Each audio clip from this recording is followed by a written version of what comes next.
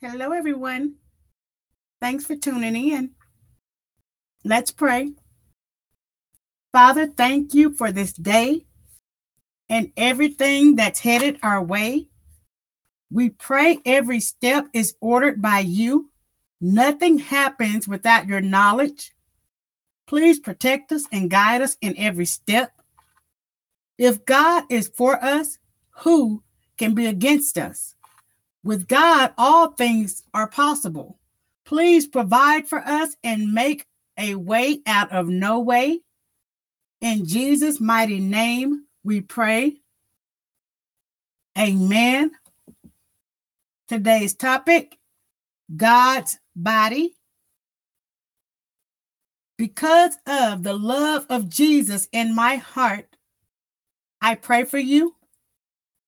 I need you to pray for me.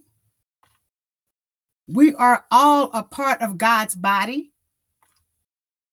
It is his will that we lift each other up. The church is the body of Christ. The Christian church officially came into being on the day of Pentecost, when the Holy Spirit descended on the apostles gathered in a room in Jerusalem. After the apostle Peter preached about God's plan of salvation, 3,000 people were baptized and became followers of Jesus. In his first letter to the Corinthians, the great church planner, Paul called the church the body of Christ, using a metaphor of the human body.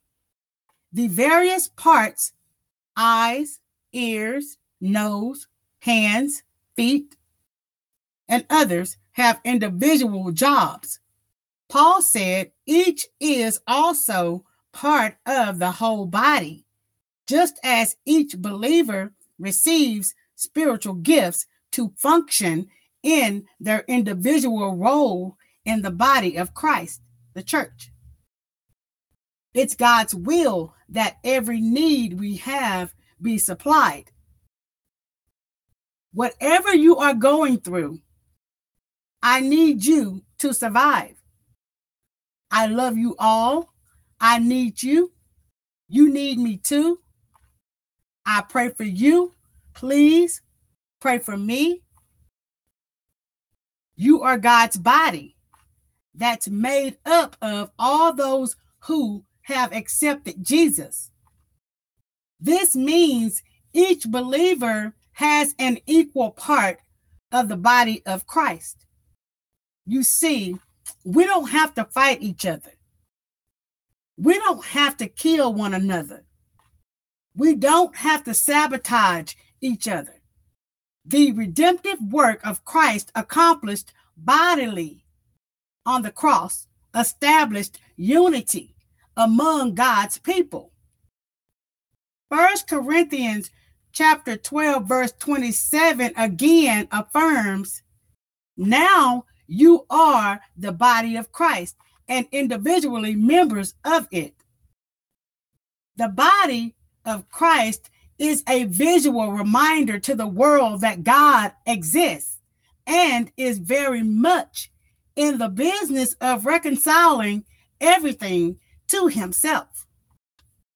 One way in which the body serves as a reminder to the world is by displaying positive aspects of nature, character, and kindness, instead of living in brokenness, emotional, spiritual, mental, or physical.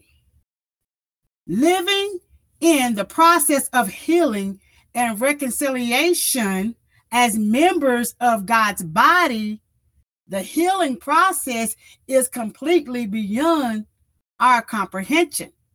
However, we can look forward to it.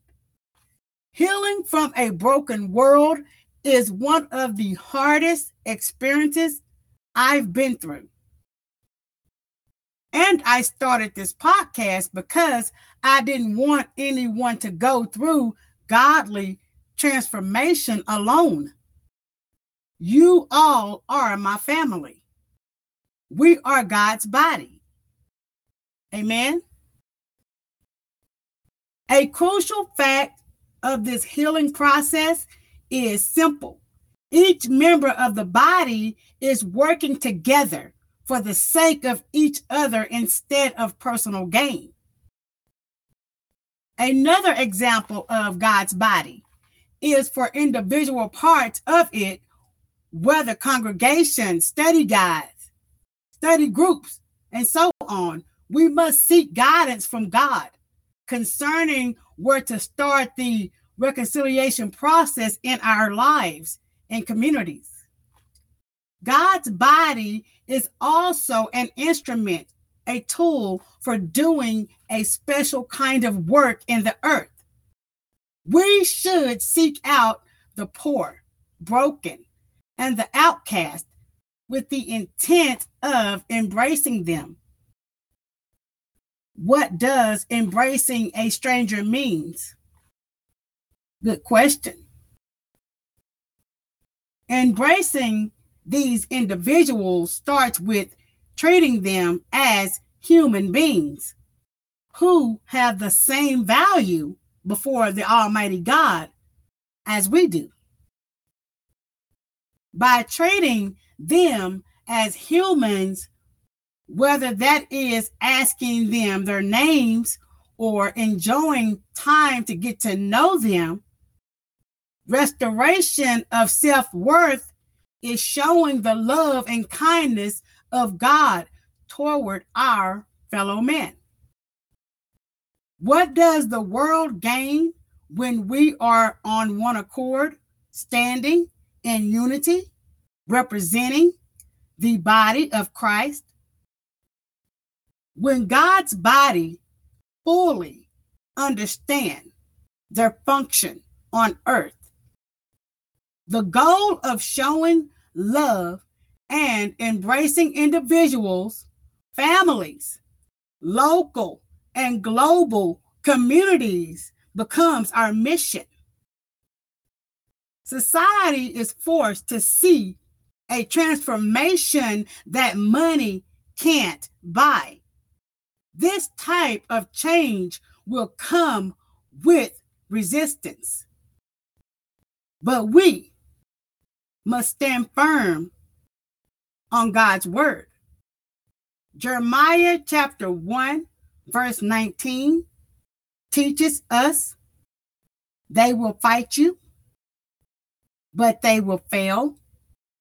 For I am with you, and I will take care of you. I, the Lord, have spoken. Lord, we love you. Be blessed. Tune in live for Monday's episode. Have a great day.